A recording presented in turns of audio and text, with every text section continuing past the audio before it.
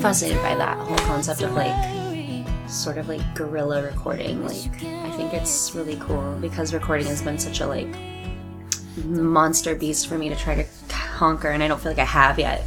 So I think my next project's going to be somewhat of a self-produced situation. You're going to like learn how to kind of... Well, I have my studio set up now finally, so I'm just going to like, instead of spending thousands of dollars for someone else to like press buttons who doesn't really care, you know, about the project, I'm just like gonna... Yeah, well, it's getting easier. I mean, look at this. It's just... It's so easy, I know. And I've recorded some of my own stuff, and it like sounds pretty decent. Yeah. And, I mean, when we record you... This is a great mic. I have this mic. Yeah. This is one of my 2 mics, yeah. Yeah, I got this... I'm gonna say like almost 10 years ago. Oh, wow. This microphone served me very well. Yeah, it's really good. It's a good sounding mic. Yeah. And do you use Audacity like I do? I don't. I don't even use a computer. I have a Tascam 2488 Neo. What is that? It's like a digital recording machine, but it sounds amazing, and I don't know. I you know. So it just creates a sound file that you... Well, it like just... on a card? It's like a mixer. Like, so it has like, you know, 24, you know, faders, and I can, you know, hook in all my stuff, my guitars, my keyboard, and then I just build tracks, and yeah, so it gives me a little more creative freedom, and it's really portable too. So I can take it to shows, and I can control all my own reverbs and stuff. It's like, you should look it up. It's really cool. I got it at a pawn shop. But so what I'm trying to wrap my head around is how do you save that recording? Well, okay, there's like a computer in there, so there's 2 hard drives like within the machine. Okay. So yeah, it just saves on. And the if you machine. want to access it, you like burns to disk. I can mix and master all on the machine, and then just burn it. That's awesome. Yeah, it's pretty cool. Wow. I know. Well, I mean, I guess we've officially started. Okay, cool. These don't have any beginnings. It's February 20th, 2015. You're hearing the voice of Katie Beck. What Do you up? say Beck? Boak? Boak. Boak. Yeah. Mm-hmm. Okay, Katie Boak. Probably should have looked that up. Or No, it's asked you alright. before. It's a common thing. People are always like Beck, Boak, whatever. Yes. Like Spelled Boeck. That's right. For those of you who want to look her up. It's a Dutch name. Yes. And you're here because I'm trying to remember. Okay, so I saw you in Spring Awakening back in... Oh, that was a while ago. Do you remember when Would have that been in the was? fall of last year, so somewhere between September and November. So it was like 6 months ago. Yeah, gosh. And I just thought you did such an amazing job, and Thanks. I friended a couple of you guys on Facebook in the cast just so I could message you and, you know, just connect. And then fast forward like a few months, I'm watching The Newsroom. And I'm hearing this lovely version of Ave Maria, which is such an overdone song. Like, it's used in so many ways. The operatic version, and then I hear this very nice, pure poppy version. And lo and behold, it's you. Yeah. And I was just like, hey! I just saw that girl. I saw that girl. And then you did a show in November, right? It would have been... No, it wasn't yeah, November. it would have been... Because I did my play. No, it would have been like late November, early December. It was at your EP release party. That's right. Yeah. And so I went to that, and I brought some friends. Yeah. And it was great. I mean, so you're incredibly talented, and Thank you. And I wanted to have you on the show just Thank you so much. to talk to you about how you got to where you are now and where you're going. Yeah.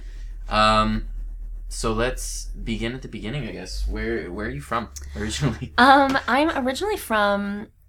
Well, my parents are divorced, so I grew up kind of between, you know, 2 homes, and my mom lives up in Pismo Beach, which is just like north of Santa Barbara, a little ways. I went to UCSB. So. Oh, so you know where it's at. It's gorgeous, yeah.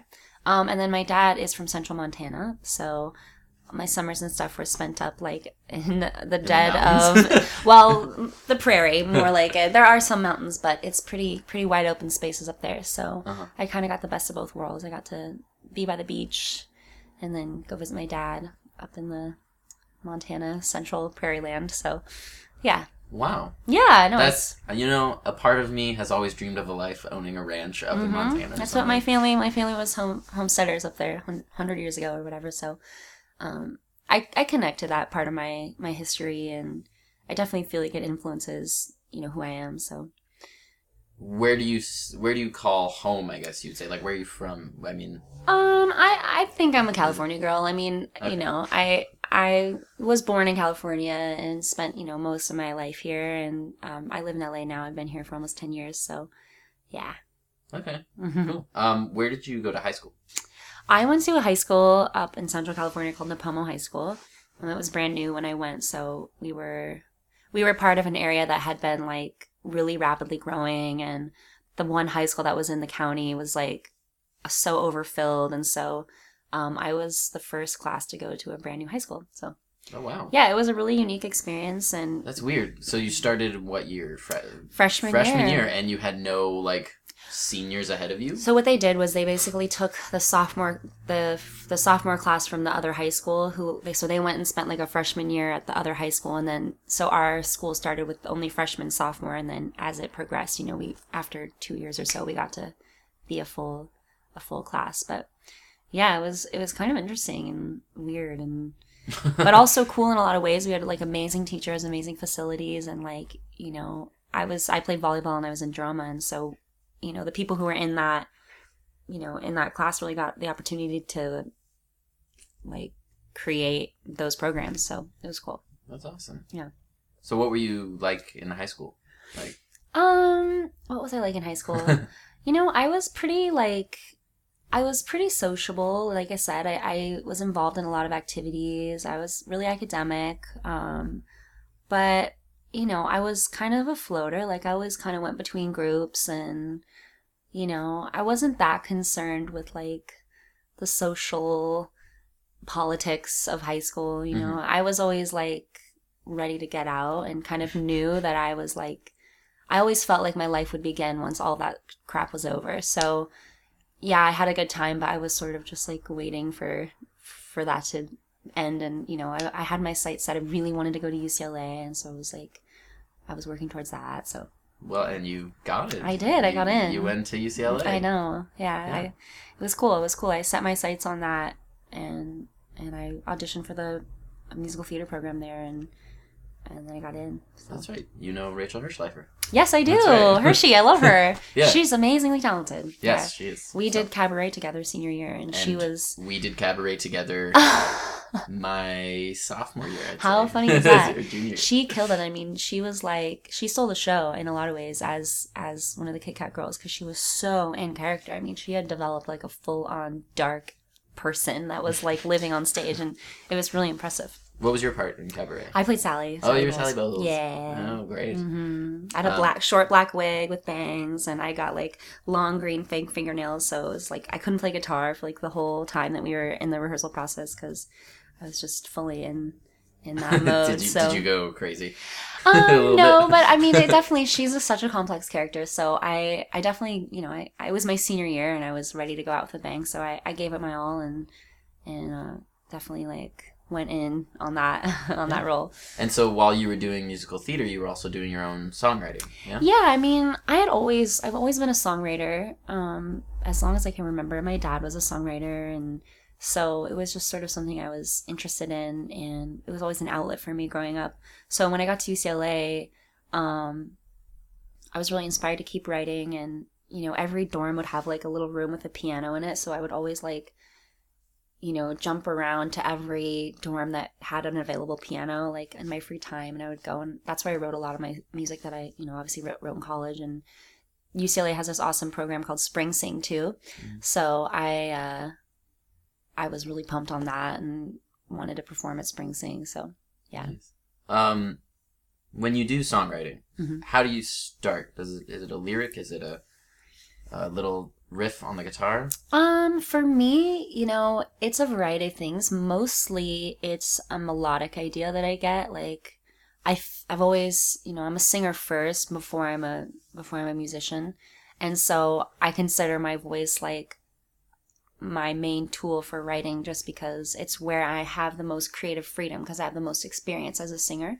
So usually it'll be a melodic idea that I get, and then I'll sit down at the guitar. Other times it's a 4-chord progression that I just, end up stumbling upon. And rarely it's a catchy lyric or a title idea that I have that I build on that. Mm-hmm. But mostly I start with melody first. Yeah. Gotcha. Who are your influences? I mean, oh my gosh, they're so vast. I mean, it's really funny because, I grew up listening to country music, being that my dad was a Montana rancher cowboy.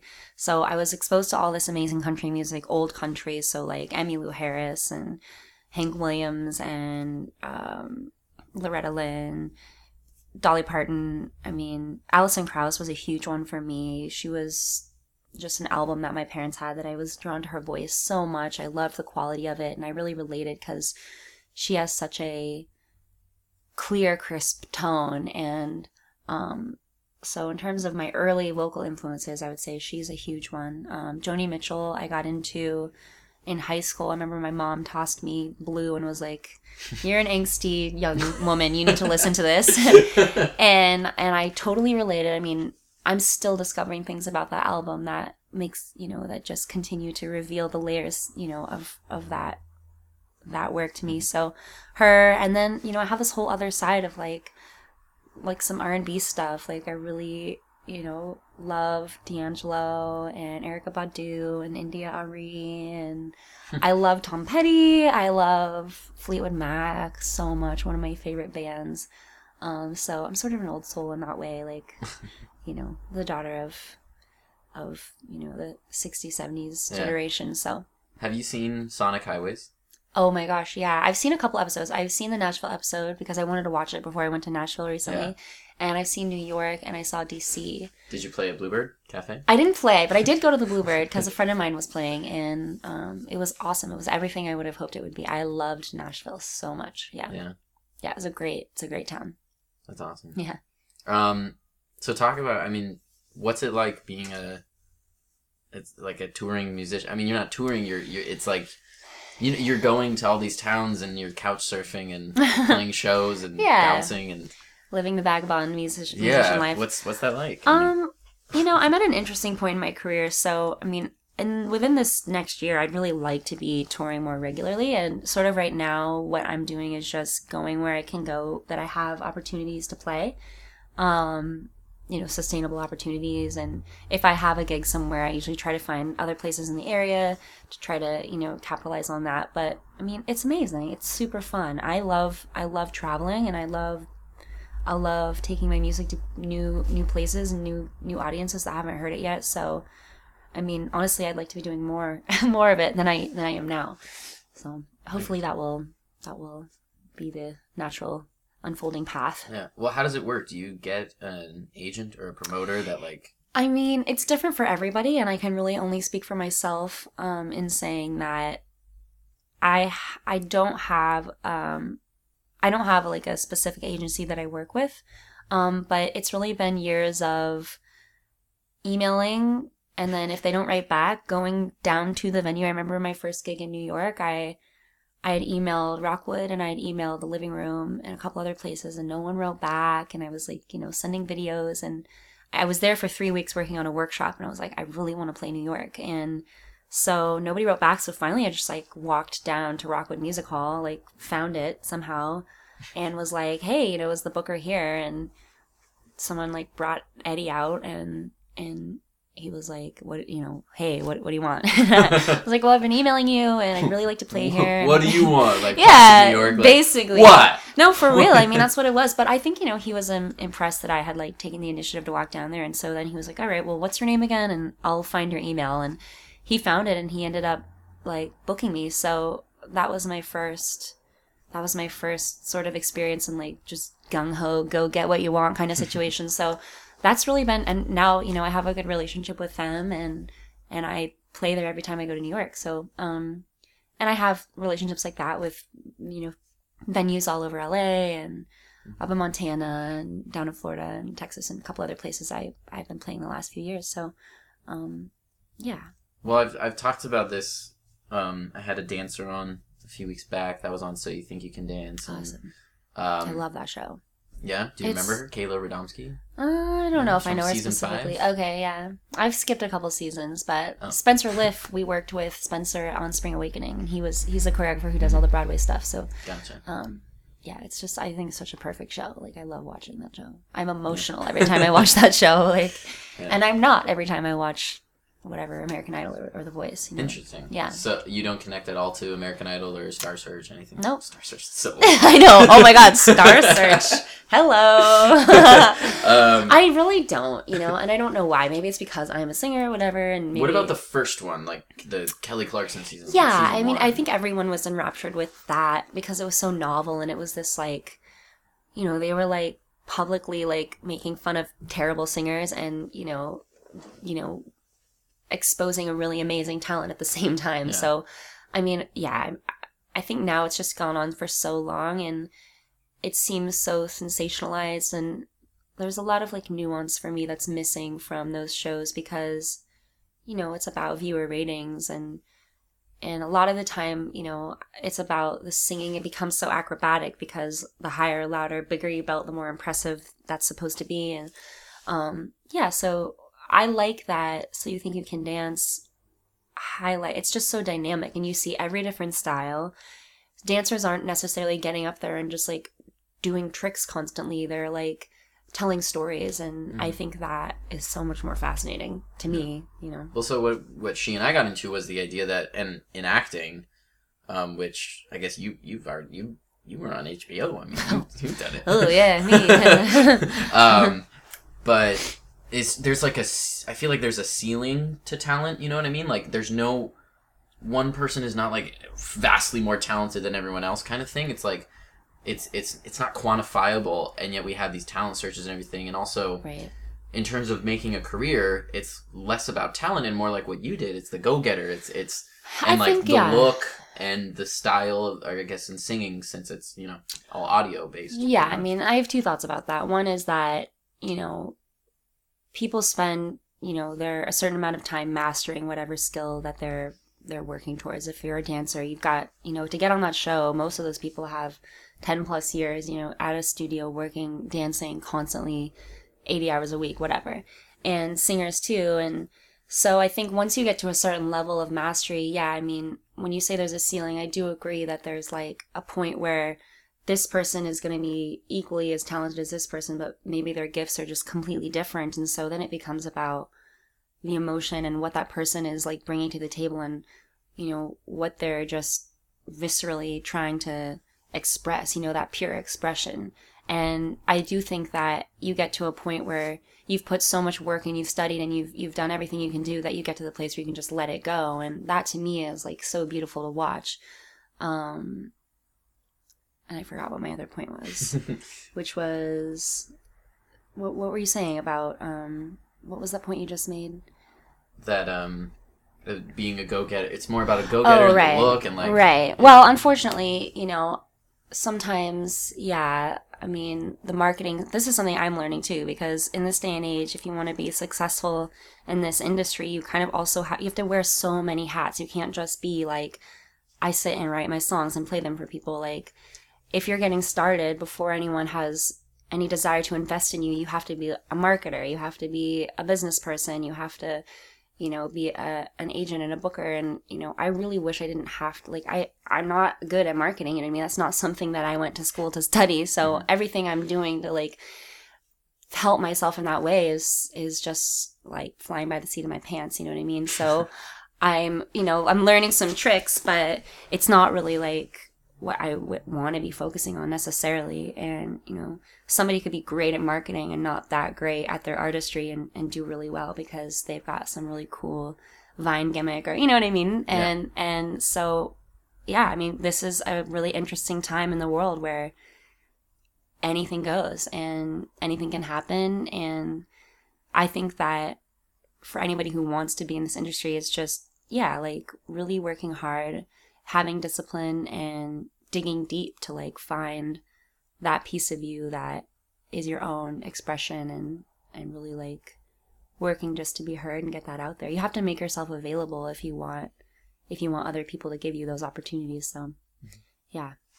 I mean, how's it going? Are you feeling like you're accomplishing and like you're getting there and you got fire in your belly and it's going well? Yeah. I mean, I do. It's funny. Like this particular moment in time does feel like a bit of an interesting place because I do feel like the work I've done, in the last 5-6 years has like led me to this point, and I've had a couple really cool opportunities, and it does feel like I'm in the process of carving out a really unique career for myself, and I'm excited about that because I don't want to have to choose between music and theater. I don't want to have to choose between, you know, Broadway and touring life. I want to be able to do it all. I really believe that that's within me, and I like having all of those different sort of platforms to explore and express myself with. So, you know, if I get sick of trying to figure out who I am as an artist and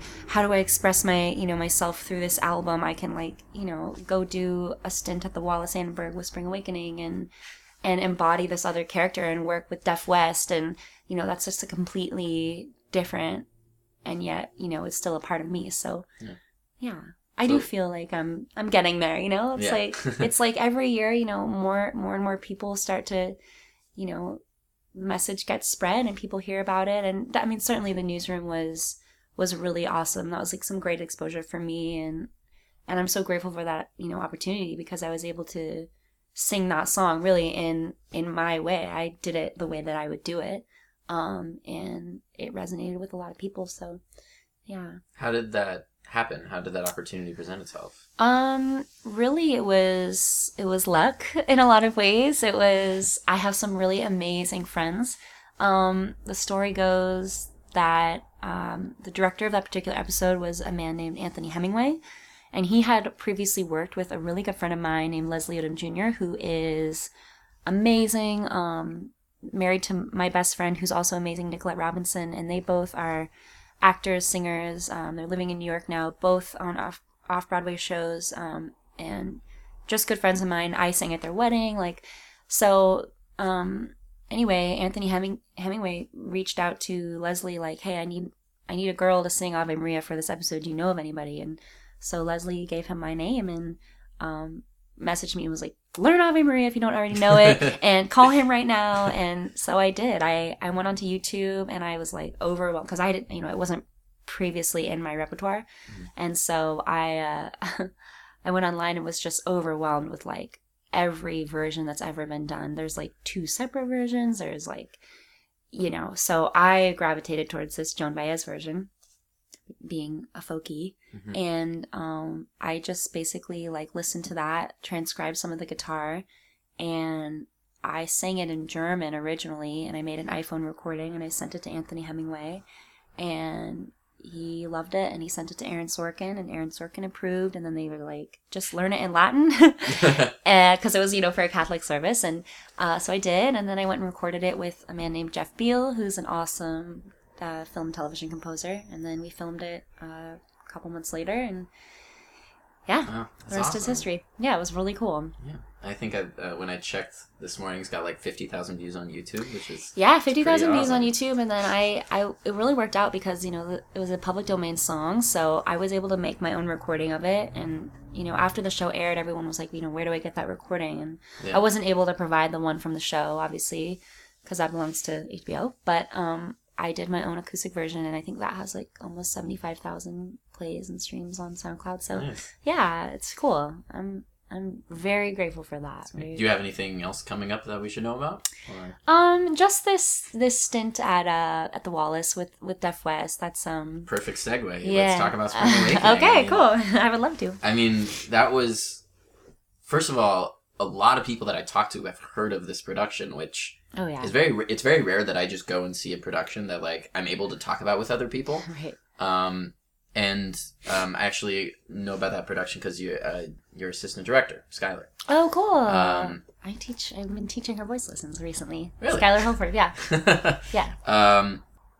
So I saw that production, which was, it's mind-blowing. Mm-hmm. It's an incredible production. I mean, Michael did such a great job with it.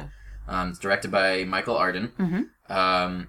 And who I love Michael Arden so much. I mean, I think everyone after seeing that show, how can you not? Yeah, he's amazing. It's really incredible, and I've heard of his other theater work through Skylar that like the Forest of Arden. Yeah, all their work is just great, and you now have it's getting remounted. Yes, at the Wallace Annenberg. Yeah, Performing Arts Center in Beverly Hills. When does that start?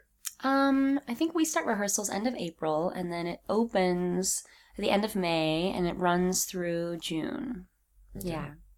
Well, I hope you all get your tickets for that. Yeah. It's not to be missed. There's only 22 performances, so... And for people who haven't seen a Deaf West production, it's done both in sign language and in English, like spoken English. Yeah. Now, do you speak sign language at all? I don't remember if you did any in the show, because, basically the role that I'm playing in the show is all of the deaf actors, because some of the characters have been changed to, be portrayed with, with deaf actors. And so those actors have voicing counterparts who are also musicians.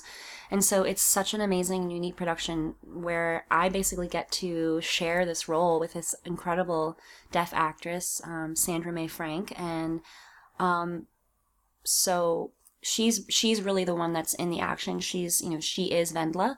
But I sort of get to follow her around in this really amazing sort of spiritual way. I'm sort of like her conscience, her guide, her it's like a other disembodied half. Voice that like follows exactly. you. Yeah, that's sort of what it is. And I get to play all this amazing music that Duncan Sheik wrote, and so I'm wandering around with various guitars at different times, and so I personally don't get to do much signing because I'm playing, but we all were in a sign language intensive, and we worked, closely with the deaf cast and with the interpreters in the room. So I did pick up, quite a bit, but I'm so excited about getting back into it because, that whole experience was just so profound for me, being somebody who has created my entire identity around my ability to hear and to sing and to use my voice. And, I learned so much about the power of stillness and silence and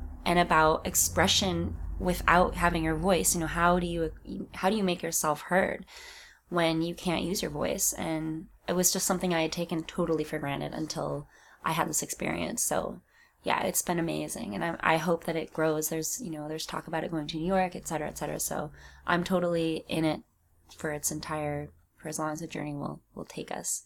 Yeah. For sure, yeah. What was the rehearsal process like in terms of creating the show? Was it like, how did you guys go about the staging? And I mean, there's so many great moments and like the whole idea of the disembodied voice following everyone around. Was Michael shaping that, or was that you guys kind of played? It was really hard, first of all. The rehearsal process was very challenging. In what way? Well, just that, like I was saying, there's so many things you take for granted in a rehearsal process. Like if you're in a number and you're working on some choreography and you want to just go back 8 counts. Well, how do you explain what 8 counts is? How do you explain rhythm? So there's a lot of like, everyone in the room has to really be focused like very intensely, because as soon as one person, starts having a side conversation or starts signing in a side conversation, it's so hard to get everyone's attention, so oftentimes it's a lot easier just to go back to the top, and just start the piece from there so that everyone's on the same page, and everything just takes, a little bit. Everyone has to be really patient and compassionate and loving, and, there's a lot of like, viewers won't be, or listeners won't be able to see this, but like the ready sign, is everybody ready? Are we all ready to, to go? So, and in terms of how conceptually how the show came to be, I mean, I don't think that was originally the vision. And Michael has even said like the show turned out completely different than I had, visualized, but he was obviously so happy with the way it turned out. But originally the band was just supposed to stay in the band section and not really move, and we were just going to speak from there. But I won't give it away, but the way the show starts, he really wanted it to be clear that this character was going to be speaking for this character. And eventually it just became part of it that we would, accompany our cast members if it was appropriate for us to follow them around, to guide them, to be next to them. He came up with some really creative ways of showing that concept. So yeah, it was just a process of evolution. I mean, just rehearsal and experimentation and trying things out, being brave, and if it didn't work, try something else. Mm-hmm. Yeah. Yeah, it haunts me in a good way. Good, I'm so glad. Such a great show. I'm so glad. Now let's get to your music, I guess. Okay. So you recorded an EP. I did. Called Yeah. Speaking of You. That's right. Mm-hmm. Yeah. Which it's very great. It's on iTunes, and Uh-huh. I think everybody should download it. Thank you. Yeah, I mean, I had made 2 records prior, but I was a lot younger, and I wasn't really, as artists, we're our own worst critics, so I wasn't really happy with them, and I had been to India, and I had written all of these songs based on my experience there, and I really wanted to get them recorded, so I did a Kickstarter, and I was so scared. That was one of the most terrifying things ever. It was like asking people for money, but Oh God. I had such an amazing community of people turn out, and I raised about $5,500, and I went into the studio. I recorded at this place called The Fortress in downtown LA, and at that point I'd been playing shows for about 2 years with a full band, and I just didn't have anything to give to people who were coming, and the shows were getting bigger, so I was like, okay, it's time to get into the studio, and so we recorded 6 songs, and it's called Speaking of You. And did you the guys who play behind you, don't they have a name? Don't they? they're not like their own band or anything, okay. but they're awesome. Joel Gottschalk on bass, Will Harrington on keys, Adam Tressler on guitar, and Rob Humphreys on drums. Yeah, really awesome, amazing players. I'm so grateful to have. Yeah. What brought you to India, by the way? I remember you told the story. The story behind Victory. Yeah. I wanted to cover that. What took you to India? It was a really weird experience, but basically I was like, about 6 months out of college, pretty,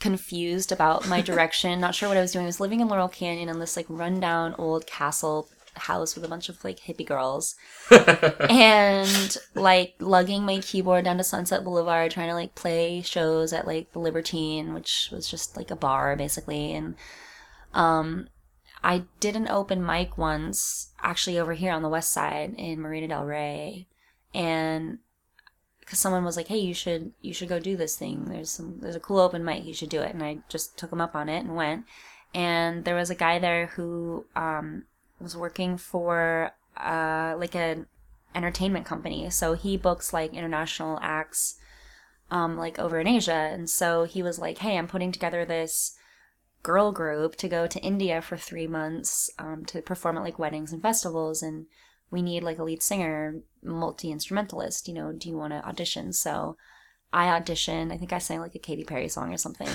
and he hired me. So it was weird. It was like within a month, me and 4 girls that I had never met previous to this rehearsed, learned a bunch of songs, a bunch of Bollywood songs. We even some like choreography. And, a month later, we were like standing at the Mumbai airport like, holy crap, I can't believe that we are here right now. Like, it was just so surreal. And then once the contract was up, we had all been granted 6-month visas, because I think that's like the standard time, that you get a work visa there for what we were doing. And so I had met someone and decided to stay. So I stayed for another 2 months and did some traveling. And it was definitely a life-changing trip for me in many ways, and another experience that I'm so grateful for. Yeah. Nice. Yeah. Cool. Well, why don't we play some some music? Yeah. All right, cool. Well, since you mentioned Victory, I figure I'll play that one. This is on the album Speaking of You, and quick backstory. I wrote this after being in India, and I had met a Spanish guy who was there working for the Spanish consulate. And I always joke that it was like Eat, Pray, Love. It was just like that experience, totally awesome and amazing. But then my visa was about to expire, and my cousin was getting married, so I had to come home. And we had made all these amazing plans, to meet up in Spain in 6 months. And of course, I was very naive, and I did not. That didn't happen. And he ended up getting together with one of our mutual friends, who was also like in the expat community in Mumbai, a really beautiful French girl. But I don't feel so bad telling the story, because basically what ended up happening was after her time had run out and she went back to France, he ended up going to Denmark and he met a Danish girl there. So he basically did the same thing to this French girl that, he did to me. So her and I are like kind of, friends now on Facebook and stuff, and we joke about it. But this was written in the heat of heartbreak. So this is called Victory.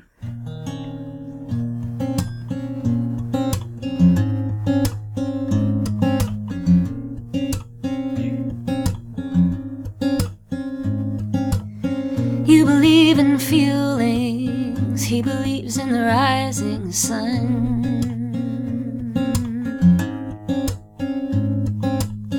He says he'd follow me, you wouldn't follow anyone.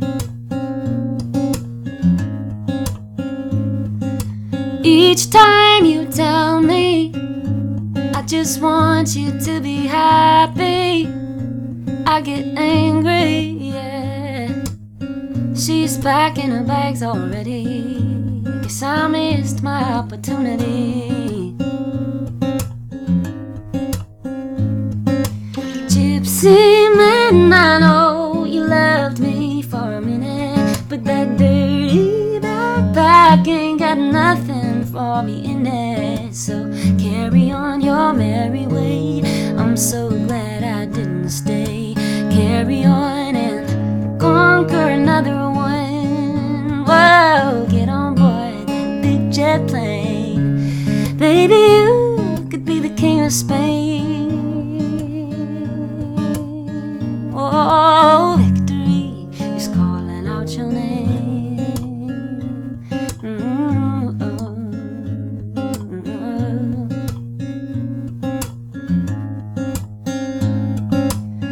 You believe in traveling, he believes in knowing his own land. You speak a language that I know I'll never fully understand. Each of your lovers, they do anything to please you, just to see you again. Time and time you charm them, then you harm them, 'cause you can't tell them where you've been.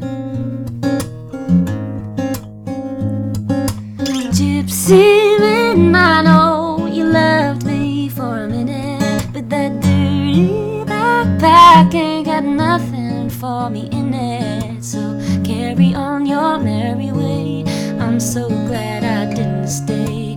Carry on and conquer another one. Whoa, get on board that big jet plane. Baby, you could be the king of Spain. Oh, victory is calling out your name. Oh,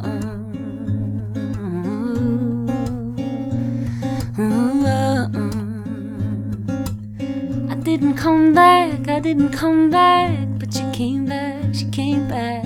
I didn't come back, I didn't come back, but you came back, she came back. I didn't come back, I didn't come back, but you came back, she came back.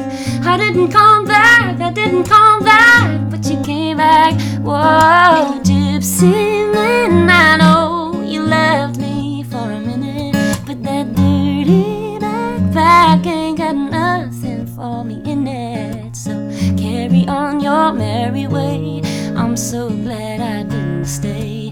Carry on and conquer another one. Whoa, get on board that big jet plane. Baby, you could be the king of Spain. Oh, oh, oh, victory is calling out your name.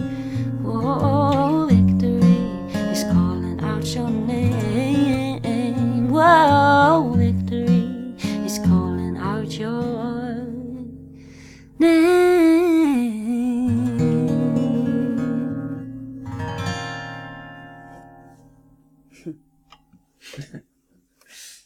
That was great.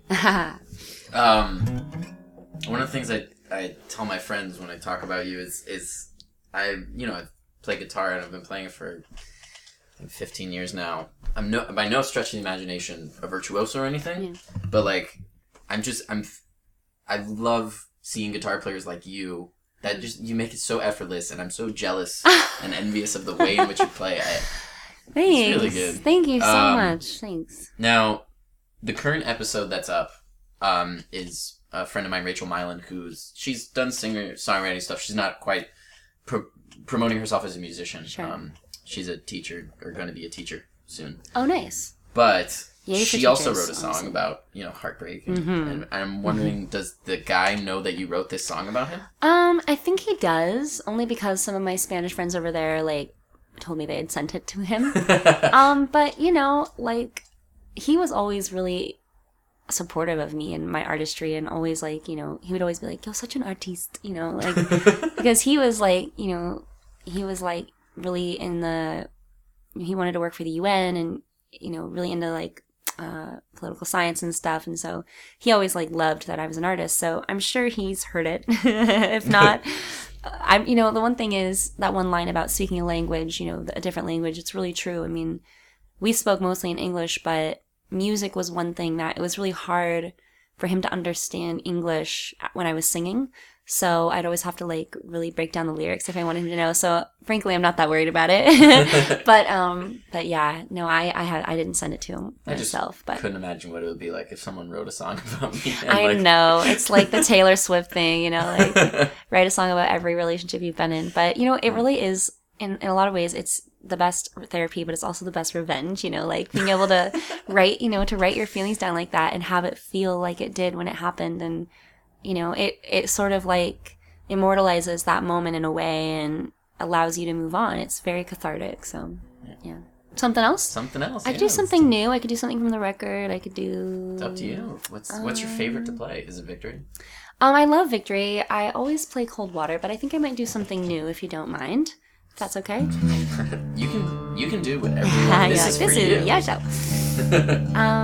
I've been working a lot. I've been co-writing a lot lately with he's my boyfriend, but his name is Joseph Koons, and we've been writing a lot of stuff together. So I'm really excited about some of this new stuff, and hopefully it'll end up on the next project. So this song is called The Brighter Side, and it's sort of about my struggles with remaining optimistic, and it's sort of a existential musing on positive thinking. So here it is.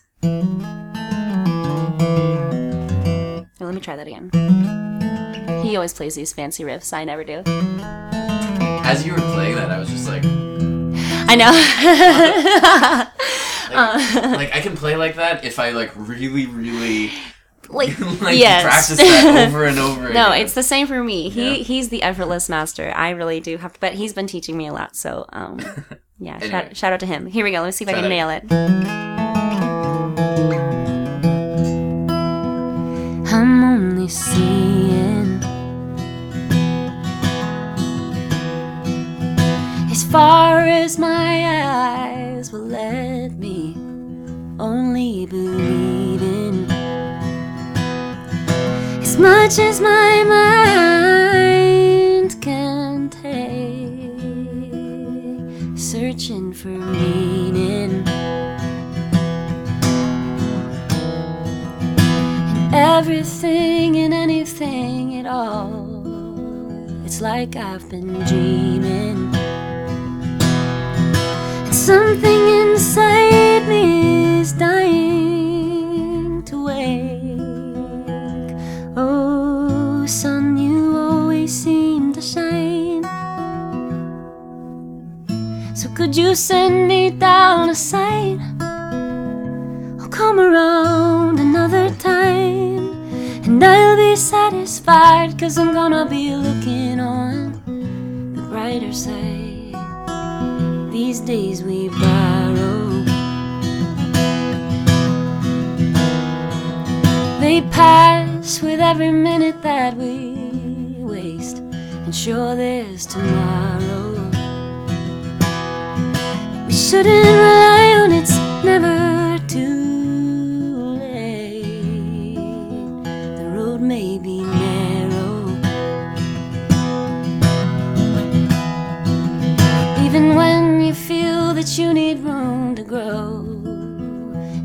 back that arrow.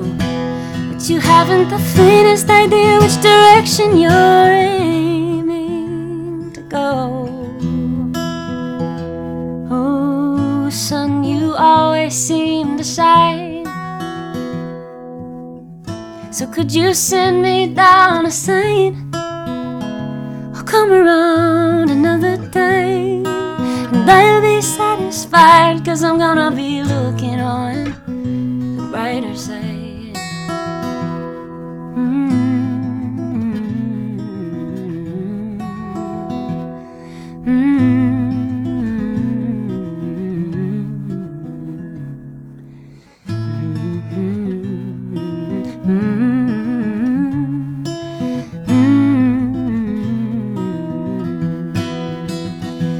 Oh, son, you always seem the same.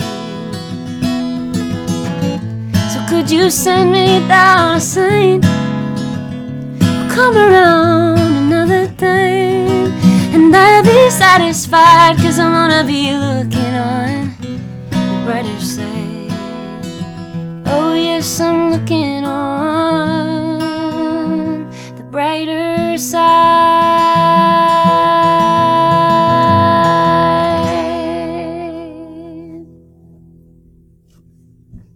Wow. That's great. Thanks. Yeah, I just very happy right now. Aw. I don't know. Thanks. Um, Good. I'm glad. I did. If it renders you speechless, that's good. That's a good No, yeah. thing. There's something about your music, the way you play it. It's just makes me very present. I don't know why. Oh, Like I got so much going on right now. in my Wow. life. Wow. Like so much. I told you I got the film, and Right. I'm organizing a children's concert that I gotta go do in a second. Wow. I don't care about any of it. Well, being present, is something I'm constantly working on, because it's really not a strength of mine, and it's something I have to do like every day, like sit by the window and drink my coffee and like take my morning in. And it's hard when you sit down to write songs and your mind is so full of the daily grind. It's really hard to be a young person and try to be a creative, successful person. It really is. And that's exactly what that song's about, just like, what the heck am I doing with my life, and like, how do I make sense of all of this? But Right. no, thanks so much. I appreciate that. You should listen to your own music. Maybe it'll Right? Make you more present. It is. I mean, that's what I write it for. It helps me. Yeah. Yeah. Do you said you have an appointment at 1? Yeah, I've got a lunch at 1, so So you have to go. yeah. Only 2. I know. Okay. Well, everybody download Speaking of You. Do you have any shows coming up? Any dates you want to plug? Actually, I'm sure this won't be up today, but I have Right, yeah. I'm playing a show tonight at El Cid, and then Room 5. So today is March 3rd. Mhm. Or this is dropping on March 3rd. Yes. And you have a show on March 12th March 12th. at Room 5, 10 o'clock. It's a Thursday night. And that's kind of midtown, so Great. yeah, come check it out. Everybody go see Yay. Katie. Now the only thing left to do is the sign off. All right. You gotta sign us off. And it's a little. You gotta. Is there a special way to do this that every guest does? It's in your own way. Okay. So the way I did it in the first episode, and it just stuck because I felt so awkward and uncomfortable at the end of my first episode. I was like, I don't know how to end it. How do I? And I just went side kickback radio. What's up? Side kickback radio. Watcha. And Okay, yeah, ready? you do your own little karate chop. Side kickback radio. Watcha. Was that good? Was that good? Okay.